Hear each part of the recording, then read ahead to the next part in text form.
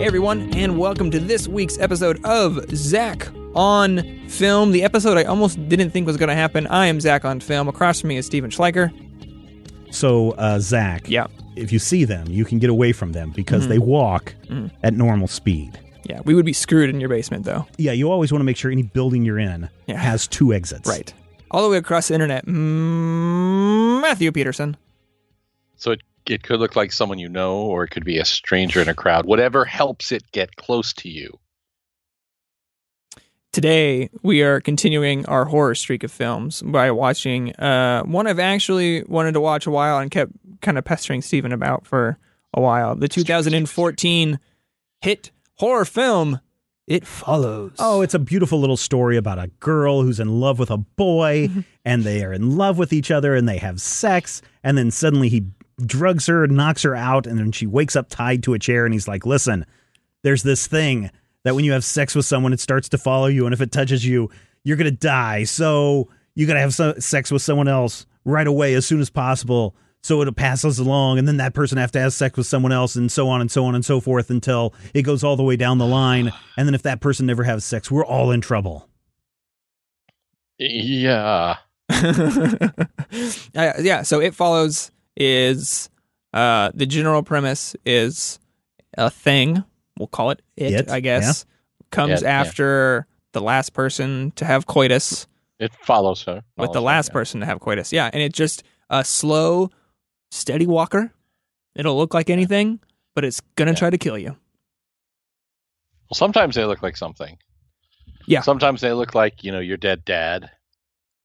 Or like a really, really tall man. Yeah, the tall man one is pretty scary. Man. Sometimes they stand on your roof for reasons which I know. That was weird. I didn't even get up there. I didn't climb. It can. It can. Yeah, I tried to get Aubrey to watch this movie, and so I showed her the trailer, which I hadn't really watched. I just knew about it. Yeah. And there's the one shot of the very tall man in the hallway at the beginning of the film, and she just screamed, and I stopped the trailer, and I go, all right, I'll watch it by myself. Like, nope. I had the opposite problem. I sat down to watch this, and my wife is like, what is this? What is this? Should have made your daughter watch it. No, don't do that. No. It's too early. I like to have her actually sleep. My wife was like,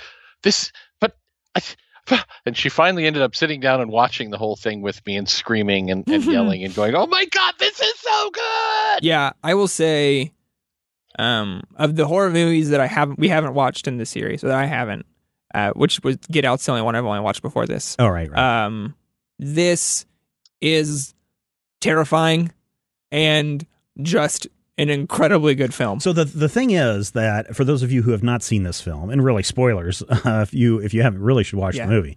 But the thing is, that follows you, the only people that can see it are the people who have had sex with you, right? So, for example, who are in the chain of screaming. Basically. Yeah, the people who are in the chain of death get to see it. So all of your friends, you can say, do you see that person over there? And they can look over and go, what are you talking about? You're crazy. And so then that's how you know it's following you, because no one else can see it, which I think added kind of a cool level to the story, because once you know that it's just following you in the background and it shows up, you start really paying attention to all the extras, and you start to try to pick out the ones that are walking towards the camera in any given shot. And that makes it even scarier. Well, because there's like a very specific cadence that they generally walk out throughout the entire film. Right. Well, because the rules, which the problem is, there's a big problem with this movie in that it doesn't follow its own rules, right? Sure. Because they do say that it never runs, it always walks, and then towards the end of the movie, these things are getting violent and throwing things around. Now, they're not running, but they're still not acting like we see them in the beginning. Yeah, which is interesting, because when Quentin Tarantino was asked, I think in 2015, what his favorite film was of that year, he said It Follows, but he was upset that the movie didn't follow the own rules that it kind of established. And a lot of horror movies fall to that because, you drive far enough away and it's going to take this thing a long time to walk to you, right? And even then, I don't know how far they drive when they go up to the lakeside, but if that's 5 or 6 hours away, something's not going to show up in a day and a half. So there's some of that that's a little weird too. Well, yeah, but the thing that is really fascinating about it is when you're watching this can actually pull you into the point where, at least for me, my brain was like, shouldn't we? Okay, there's something going on here. And it would pull me away from that. And occasionally I would think it should be here by now, or she's been in the house long enough that it should be back. Mm-hmm. Why is it not coming to get her? And, where is it at this point? And that actually kind of intentionally or unintentionally plays into that psychological horror and the suspense of, oh my God, is that it? Yeah. It must be it. It just smashed in her boyfriend's window and it's leaping through, baby. Right. Ooh. That is that sequence is the you think it would be consistent, right? If monster A travels from point C to D in a constant 5 minutes, you should be able to figure out how long it'll always take. Yeah, But that scene after our main character Jay has sex with her friend Greg to try to delay her death and kind of get another person on her side. Anyways, it takes, I don't know, a couple days to finally get there. I can't remember. Was that right after the lake? Or was that? That was right after the lake. Yeah, that was right after the lake. So however long it took to get to the lake, it found her. Yeah. And then she went home from the lake. She wound up in the hospital. Crashed her car, wound up in the hospital. So theoretically, it couldn't find her or couldn't get to her quickly in the hospital. Right. And then she went home. And while she was in the hospital, she, did the thing. And then when she went home, it finally made its way there. So the question then becomes, how far away is the hospital? Well, you figure they would be in the hospital that's close to where the accident took place. It's not like they're driving all the way back to Detroit to go take her to the hospital. Okay, so and that's definitely a weird small town hospital where they don't close their windows. Yeah, there is a lot of individual subjects that I need to talk about this movie because I pretty much just thought about it constantly and read everyone's opinions on the film after I watched it. Yeah, the first one. Okay. Is a question I have for the both of you. We don't know. In what year does It Follows take place? We do not know what year it takes place. It is intentionally ambiguous. My theory is that it is outside of time. They use cell phones. But it feels. Do they have cell phones, or is it just that one tablet reader thing that has Wi-Fi? The little clamshell reader thought that when she was trying to call him to get out of the house, that she used her cell phone. I think they're all corded phones. Well, they might be. But her friend uses a clamshell e-reader that has a touch screen. And then I went back in the beginning of the movie after I watched it because it freaked me out the entire time. She has a Wi-Fi signal. Yeah. Okay. So, but this is the thing. It feels like the 80s in terms of the fashion. And the furniture and the appliances and that frickin' corded phone in the kitchen that we keep seeing prominently framed when she's, wandering about her house. But the vehicles feel like they're from the 90s. Well, my wife says, this is like 1992 because look at the cars. Here's my theory about all this. Because this is taking place in Detroit, that is economically depressed. Because I was thinking the thing that tipped me off to it was, they have a giant console TV. Why do they have a black and white sitting on top of it? And I figured, Zach's going to ask about that. And I was like, well, because the console is a huge piece of furniture that's hard to move. So when it goes out, you just pop the other TV on top, right? Exactly. When the TV breaks, you put another TV on top. Yeah, and that's just the way it is. But you have that economic depression that's going on in Detroit because they're literally talking about, this is why we never go out to 8 Mile, or this is why we're never allowed east of 8 Mile. Yeah, this is why we're never allowed to get close to Detroit. And they go through, the most depressed areas of the city that are burned out, that are, shells. And you go online now, Zach, I don't know if you've done this, but you can go online and find, just street views of Detroit where it's like, this used to be where quote unquote rich people lived in their big expensive homes, and these are all abandoned and they're shells. Detroit and people has had go some rough years. And people go and do the urban exploring and take pictures of these places that you could buy a house that would be like a $500,000 house. You can buy it for like $12,000. Mm-hmm. So are you suggesting this film takes place now? I think it does take place now, or at the time that the movie 2014. In 2014. But the reason why everything is set back is just because of the poverty. Okay, so I still think this movie takes place outside of time. And there's I think that Zach's theory has merit. Well, okay, so and this was pointed out to me by someone, another article was that what season does this movie take place in? Fall. Okay, so it's fall, but she's swimming in a bathing suit and never cold. In Detroit. Well, right. Detroit's way north. I know. That's the other thing that doesn't make a whole lot of sense because, but there's, I mean, you can have, and again, our friends in Canada were saying, oh, back in August, our trees were changing color. Yeah. And I'm like, well, they're just barely starting to do it here. Barely. So it can be August and you can have a lazy dog day of summer and it can be really warm to be going swimming because, again, school's in session too, right? Sure. School's in session. She's swimming. And she's going to have a heated pool. They also wear a lot of coats, but the trees are green.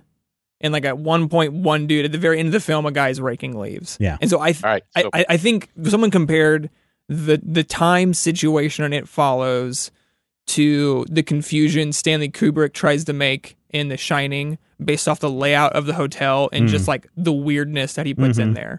So someone was putting forth like, who I'm going to tell the director's name because mad props to David Robert Mitchell, that he was intentionally trying to confuse people on what the set, because they were watching like black and white monster movies from like the 50s. Yeah. Right. He says that I'm not, and so people were, and this goes into, is it a metaphor for STD, AIDS, HIV? And he's like, I'm really not interested in where it come from. To me, the movie is dream logic in a sense that they're in a nightmare. And when you're in a nightmare, there's no solving the nightmare, even if you try to solve it.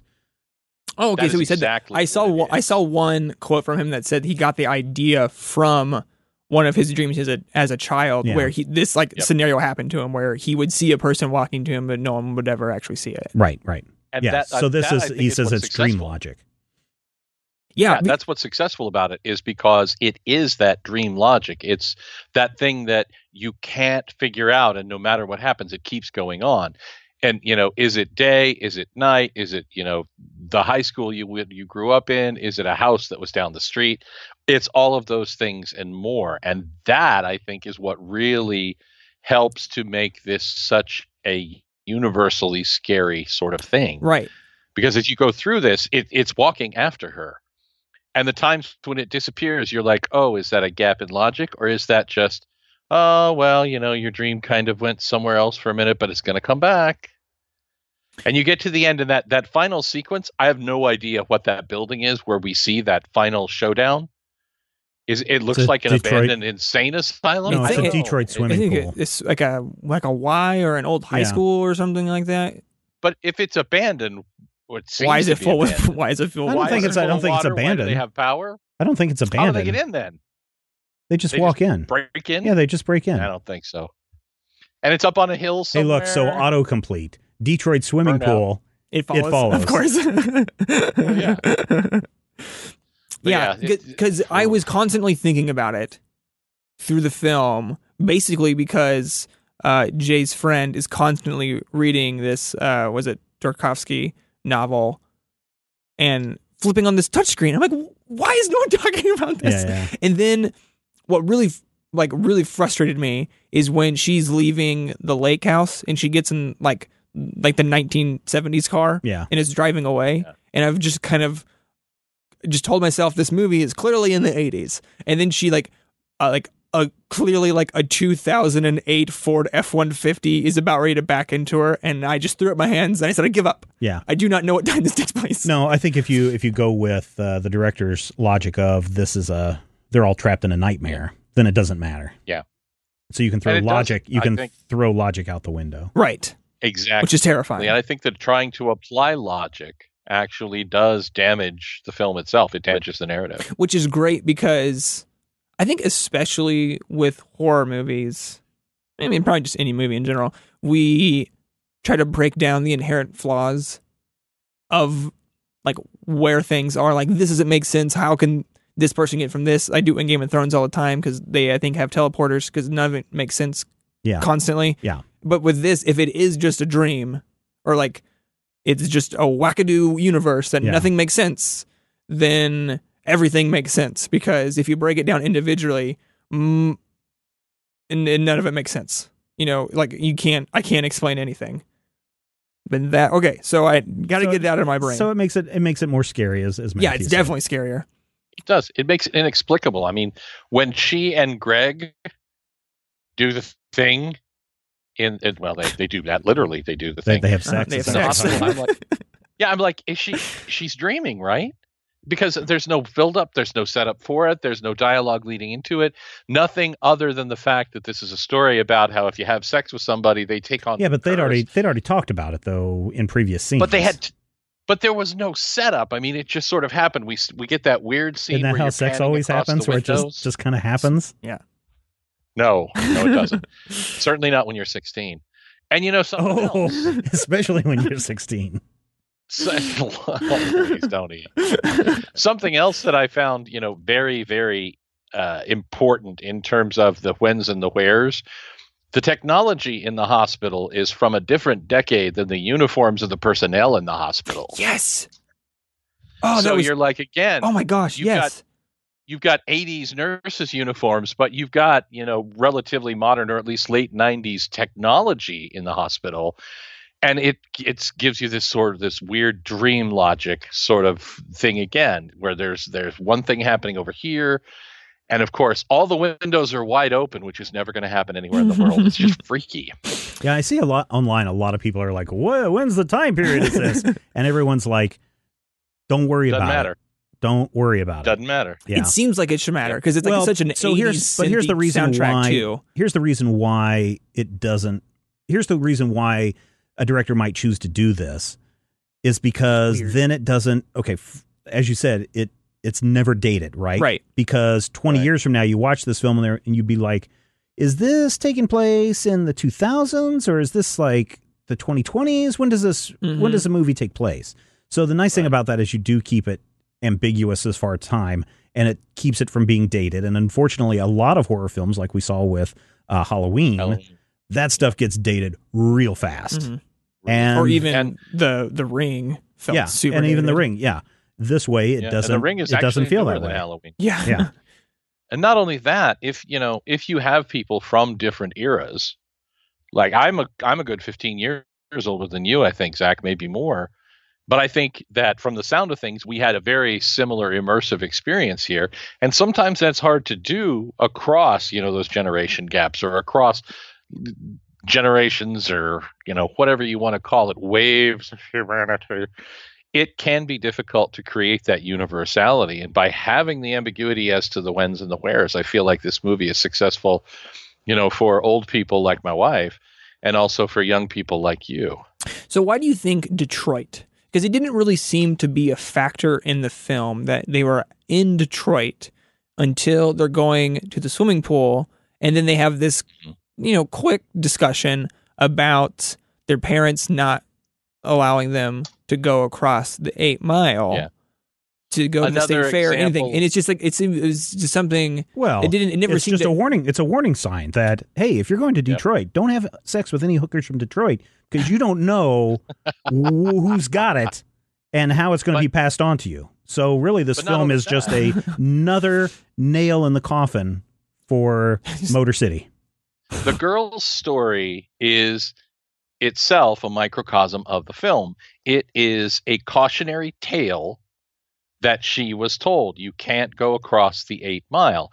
And in the concept, in the thought process of, delivering this narrative and giving you this immediacy, but also a weird kind of nebulous whens and wheres, the story that she tells doesn't really make a lot of sense in terms of the story of a linear modern filmmaking experience. Except they're like, oh, remember when Mom and Dad used to tell us never go past 8 Mile because that's where all the bad stuff happens, and then they've gone past 8 Mile and they're like, okay, well, there's crazy horror stuff that's here too, and we're past the 8 Mile. We've been past it since we've been in high school or whatever. It's not that big of a deal, right?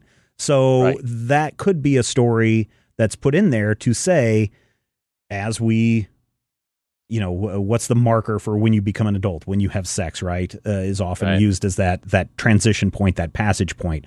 So the story of, hey, we've made it past 8 Mile and we're fine. Mm-hmm. We've had sex and this thing is following me. Everything's going to be fine. We've dealt with scary situations before. And there are scary stories that people tell you to keep you from doing something. Mm-hmm. But oftentimes you find out that, hey, sex is fun. Sex is okay. I don't know why everyone was making such a big deal about it, right? So that could be a reason why they're telling that specific story. Now, why does it still have to be set in Detroit? I don't know, but... Just because, why not? But it's incredibly cheap to shoot in Michigan right now. Oh, sure. That's why the Justice League movie shot a lot of stuff there because... Yeah, I think like Transformers and stuff. Yeah, too, because it's like dirt cheap to shoot there. Yeah. They will let you want to blow up half our neighborhood? Go right ahead. Half of it's ready to be blown up anyway. And I'm not picking on people from Detroit or putting them down that you live there. I feel sorry for the way that the city has turned out, especially when you look at the great libraries in Detroit that have just fallen apart because of the economic decline. And I feel bad about it, but the city is trying to do stuff to try to rebuild their economy by saying, hey, come and shoot and destroy this stuff, because then it's easier for us to bulldoze it away than, for you to go somewhere else and spend lots of money, and it keeps our urban decay from falling apart even further. That's just a fact of life. So I'm not trying to put down anyone from Detroit when I make those cracks, but that is kind of the end result of what's happening. So through It Follows, and we've mentioned it a couple times, and it's pretty much the idea I had going into this movie, was that it was about a monster STD. And so ultimately, I don't think that's the point. No, and again, the director has said he doesn't really think about it. They're trapped in a nightmare logic. It can be whatever you want it to be. Right. But the implication that most audiences apply to this is Monster STD. So Monster STD is where I started. And then I went to probably like halfway through the film, something like that. I said, I think this might be a commentary on like sexual assault, rape culture, because we never see the beginning of the film opens up with a girl running out of her house in like her underwear and heels. Right. Presumably we find running away from it. Yeah. And then we see her dead. She drives to the ocean and points her lights at her and sits next to the waves and essentially is calling her parents, telling her loving her, and waiting ultimately for this thing to come kill her. So she didn't pass it on. Right. Then we see Jay's boyfriend, Hugh, pass it on to Jay. Right. And then Jay never passes it unwillingly on to another man. Every time she passes it, it's like a consensual act that they know that is happening. Yeah, but Jay and Hugh had a consensual... but not in the sense that it's not considered consensual sex if you don't reveal to your partner that you have an STD. Well, but she goes and presumably has sex with those guys on the boat. So I want to talk about that because I don't think she did. Well, she swam out there. She definitely swam out there, and she swam back, and then she had sex with Paul or Greg. What's his name? Paul, right? Paul. Paul. Yeah. Right. And so I don't. Greg's the guy from she either slept with all one or three of them, and then knew they all died. Yes. Or she didn't sleep with them. And I think she didn't sleep with them, just like I don't think Paul slept with any of the hookers on the side of the road. Oh no, he definitely did. No, that was his plan all along. They both. I think they both did not, because they both are being followed by it at the end of the movie. You don't know that. They're being followed by something. They're being followed by something or someone. Presumably. The idea is that you don't know who that is or what it's coming. That's back there. I don't think they passed it. I don't think they passed it. I don't think she passed it to those guys, and I don't think Paul passed it to those women. That's my read. But that's the thing. That's the brilliance of it, because Steven is certain that you're wrong and that she had sex with the dude who's on the boat. And then they got killed. Yeah. Oh no, the prostitute ending is like a brilliant ending, because it guarantees that it's going to be kept away from you, because if the John the prostitute has sex with doesn't pass it on, the John dies, it goes back to the prostitute, where she's going to have sex with somebody, and so it's going to be passed on to the next person, and so on and so on and so forth. And prostitute John culture sometimes it doesn't matter who the prostitute is. So that John could pass it on to another prostitute, on to another John. So no, it's possible. From his standpoint, that's a brilliant plan to kind of separate themselves and save themselves at the end of the movie. No, it's very possible. A brilliant plan to murder a stranger. Well, and that goes back. Intentionally, with malice and forethought, murder a stranger. That is the conversation we had last week with The Ring, right? Because I said that these two films are super similar to one another and have that exact same question. Do you knowingly let The Ring, scary girl, a giant naked guy on top of your roof, come and kill someone else in order to save yourself? Right. So in the sense, The Ring and It Follows are kind of the exact same movie. If you don't pass it on, you're going to die. Difference. There's one major difference. The Ring makes it explicit that she does. It Follows leaves it ambiguous for someone who is good and kind and sweet like Zach to say no, they didn't, and for someone who is a blackened, withered husk of a man, but not mentioning any names, Matthew, to say that they did. No, I'm not. That was a cheap shot at you. But I thought it was a cheap shot at you. I'm sorry. I thought you were talking about you. It's a valid point, though, that both reads are equally legit, because I don't know. I don't have a way to tell you, because I feel like at that point the logic of the film was more impressionistic than anything else, and it's what you want to take away from it and what you want to bring to it. Both reads are equally valid. The story does not give us information to say Paul went and slept with that prostitute, Jay went and slept with the weirdo frat boys on the boat. But it does lead us to ask ourselves, what is the conclusion of that scene? She took off her clothes, got into the water, and swam towards the boat. Then we see her coming home later. Then she consciously makes a decision to have sex with Paul, the old friend, her first kiss. That's way at the end. Which you can make the thing say, okay, she's comfortable having sex with Paul now. Because she slept with those guys on the boat. No. You're missing the point. She went and had sex with she went and had sex with the boys. She came back a couple of days later. The monster shows up again. It shows up again, implying that they didn't have sex with someone else, so it killed them and is coming back to her. That's when they go to the pool and do the whole thing, and they think they kill it, and they think they get rid of it. They come back. Paul has this idea of, I know how we can get rid of this monster. We have sex. I will go have sex with a prostitute, and that will solve our problems. I'm going to tell you now why I think you're wrong. Okay. Because the ending of the movie is with Jay's friend reading the ending of the passage of The Idiot, which he's been reading this entire time. Right. And I don't want to read it, even though I found it, because it's long. But ultimately, it's about the acceptance that you are going to die.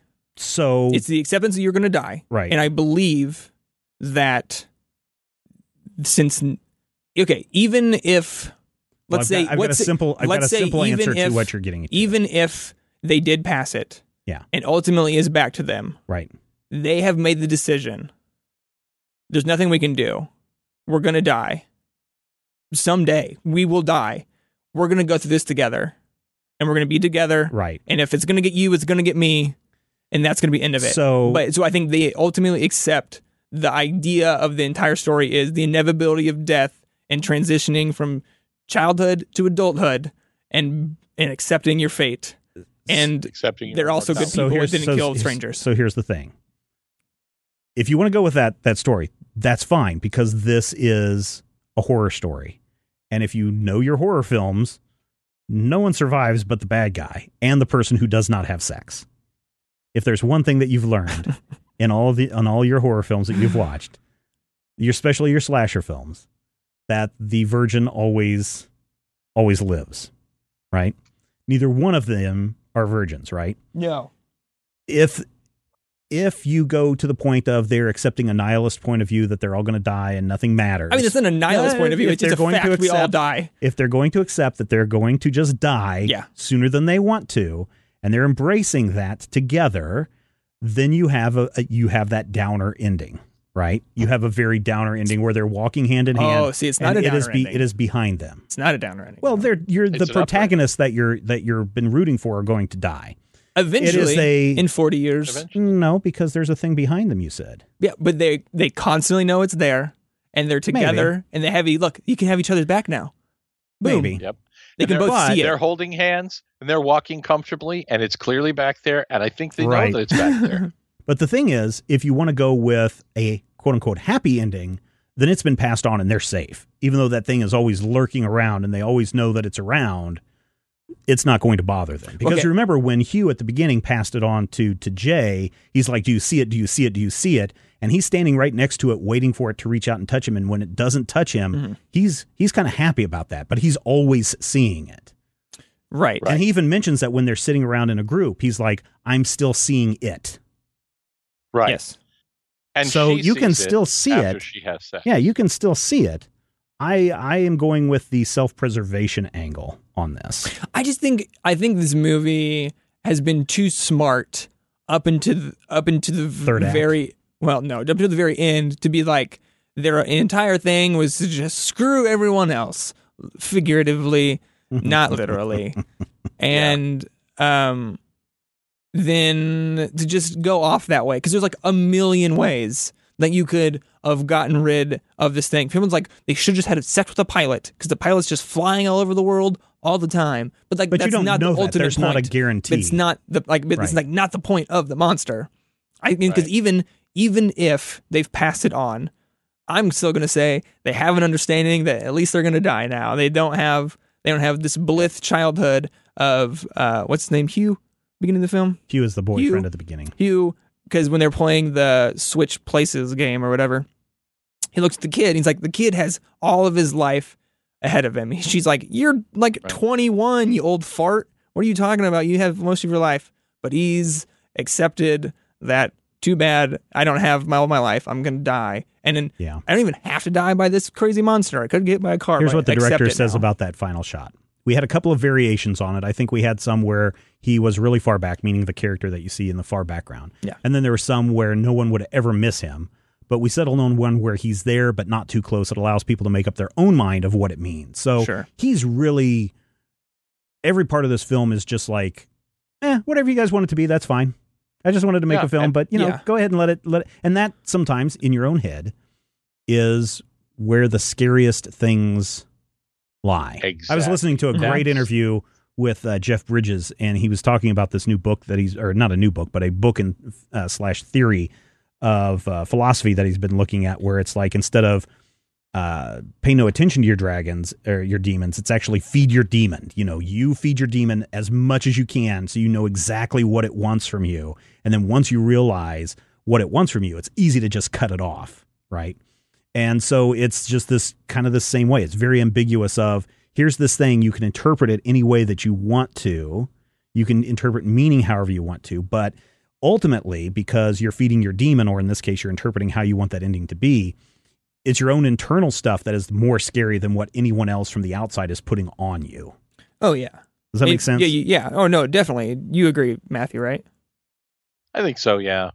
And I think that is the successful, or that's one of the successful tools of a horror story, is allowing each person to provide their own specific idea of what's terrible and what's horrible and what is and what isn't good. And I think that really the way you read this ending is personal, and it has a lot to do with your location on the sliding scale of idealism versus cynicism. And I feel like I don't know if it's no. I don't think it's idealism versus cynicism. I think it is protection or not. It's self-preservation or not.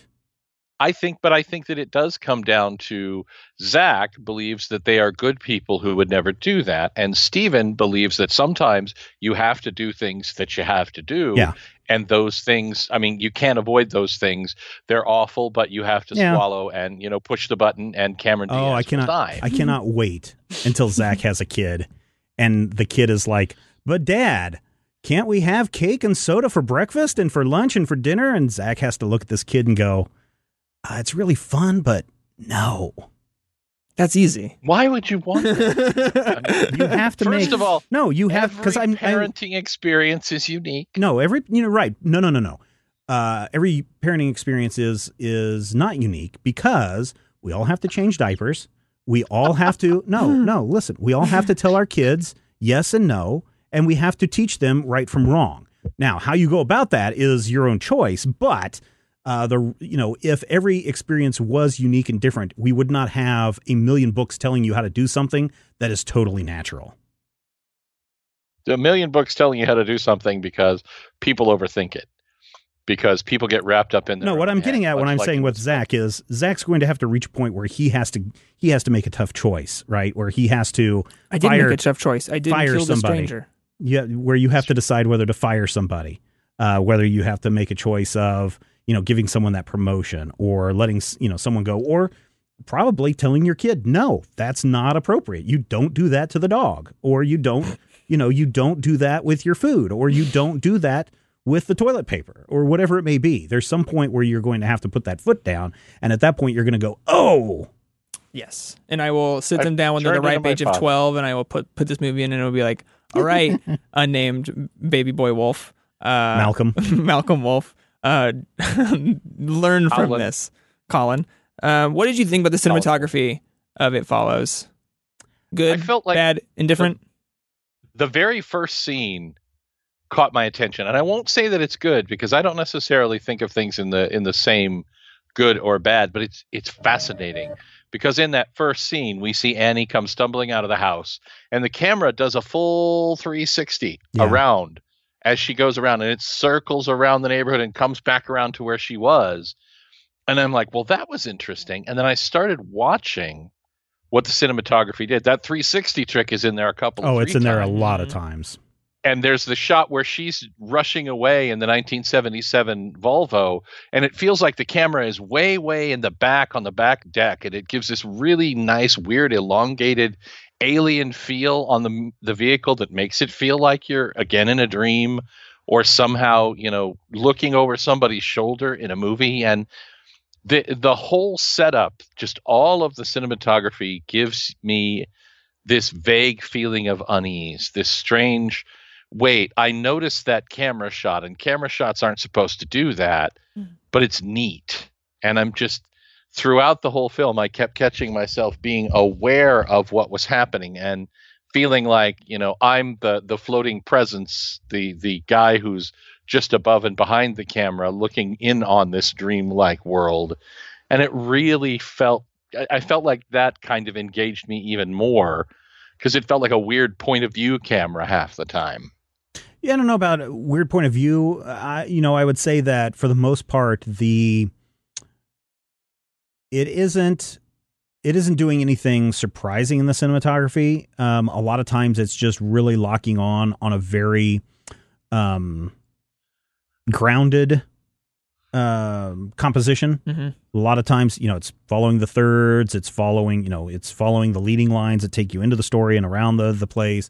The 360 camera is interesting in itself, but I think what really works for this is how the cinematographer Mike Giolakis, I believe is how you say his name, how he lights the scenes, because like up in the bedroom, at one point it's like all purple, and then the next time we see it, it's all orange, and then when we actually really see it with just sunlight, it's like, oh, so that's the color of the wall. I really think the lighting in this is really good, and the way that he shapes the scenes with the light is really good and foreboding and creepy, and I like it from that standpoint. But if you're looking at shot composition, it's very not.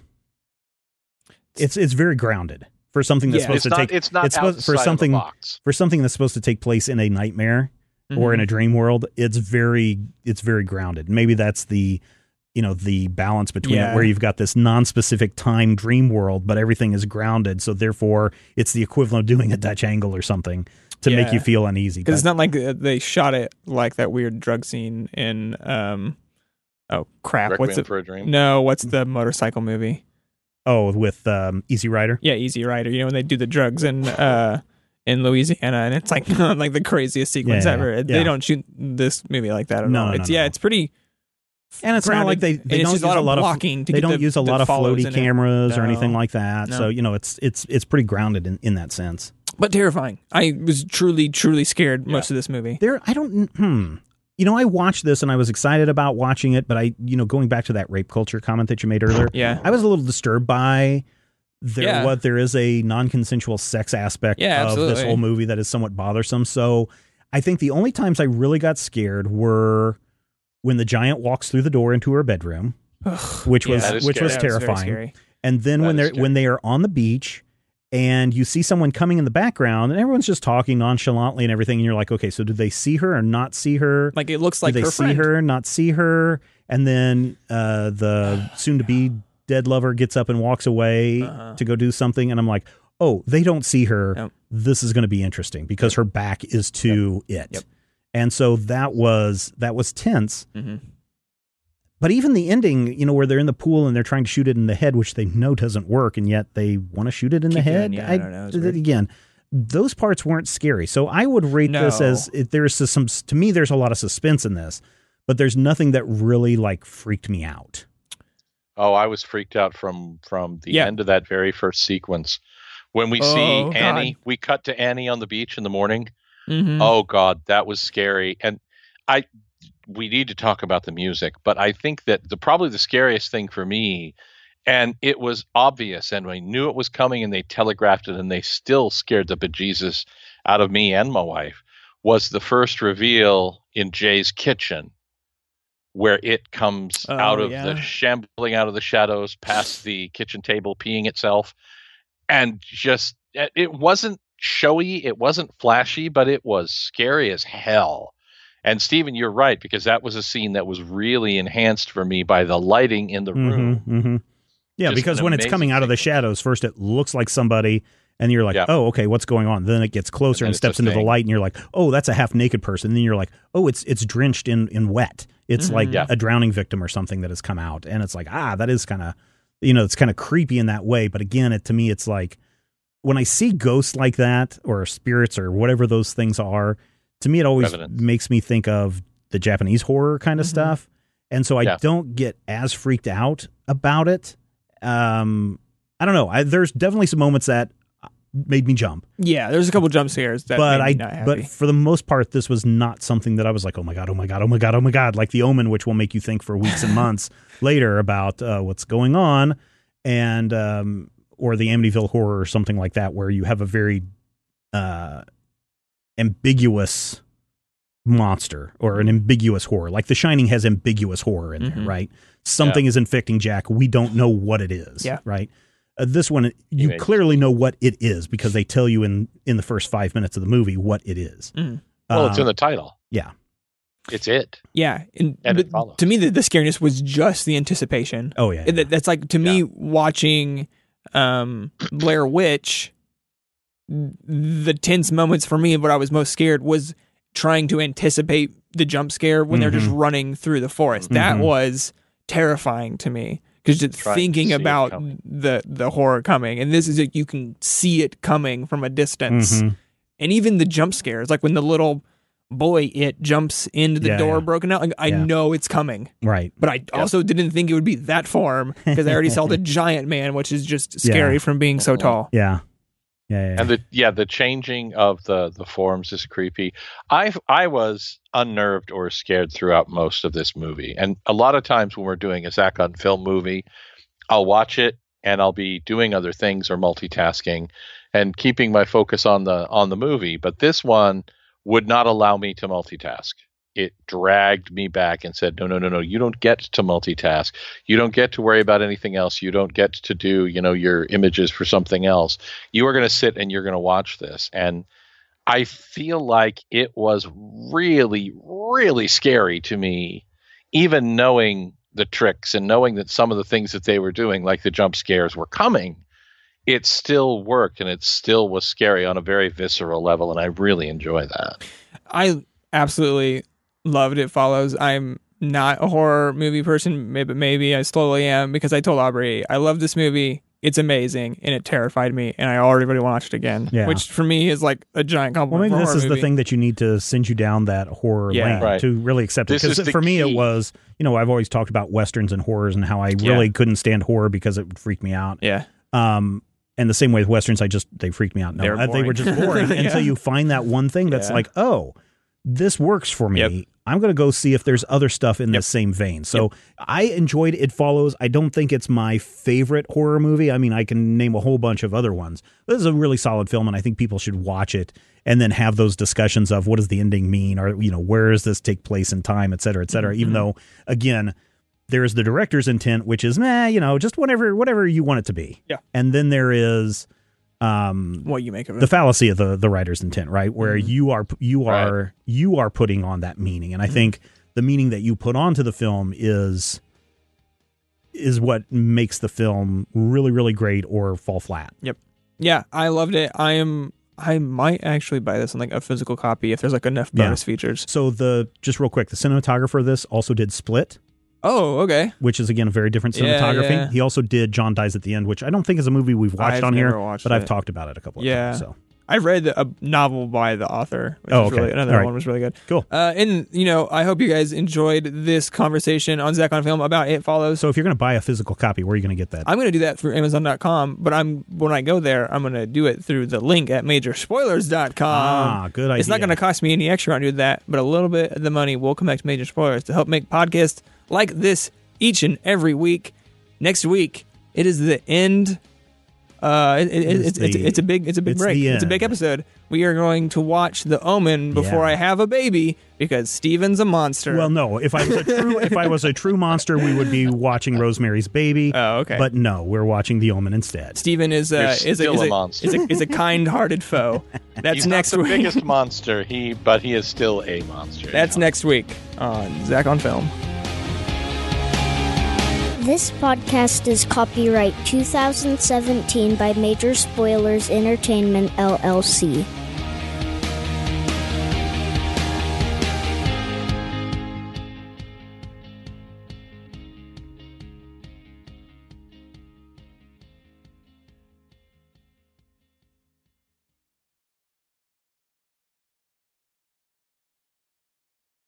Waiting on a tax return? Hopefully it ends up in your hands. Fraudulent tax returns due to identity theft increased by 30% in 2023. If you're in a bind this tax season, LifeLock can help.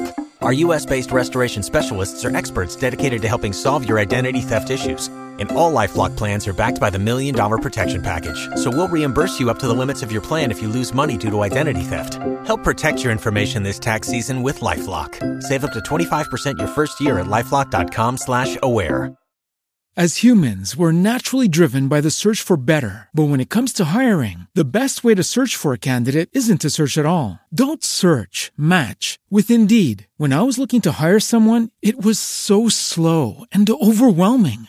I wish I had used Indeed. If you need to hire, you need Indeed. Indeed is your matching and hiring platform with over 350 million global monthly visitors, according to Indeed data, and a matching engine that helps you find quality candidates fast. Ditch the busy work. Use Indeed for scheduling, screening, and messaging so you can connect with candidates faster. And Indeed doesn't just help you hire faster. 93% of employers agree Indeed delivers the highest quality matches compared to other job sites, according to a recent Indeed survey. And listeners of this show will get a $75 sponsored job credit to get your jobs more visibility at Indeed.com/podcast. That's Indeed.com/podcast. Terms and conditions apply.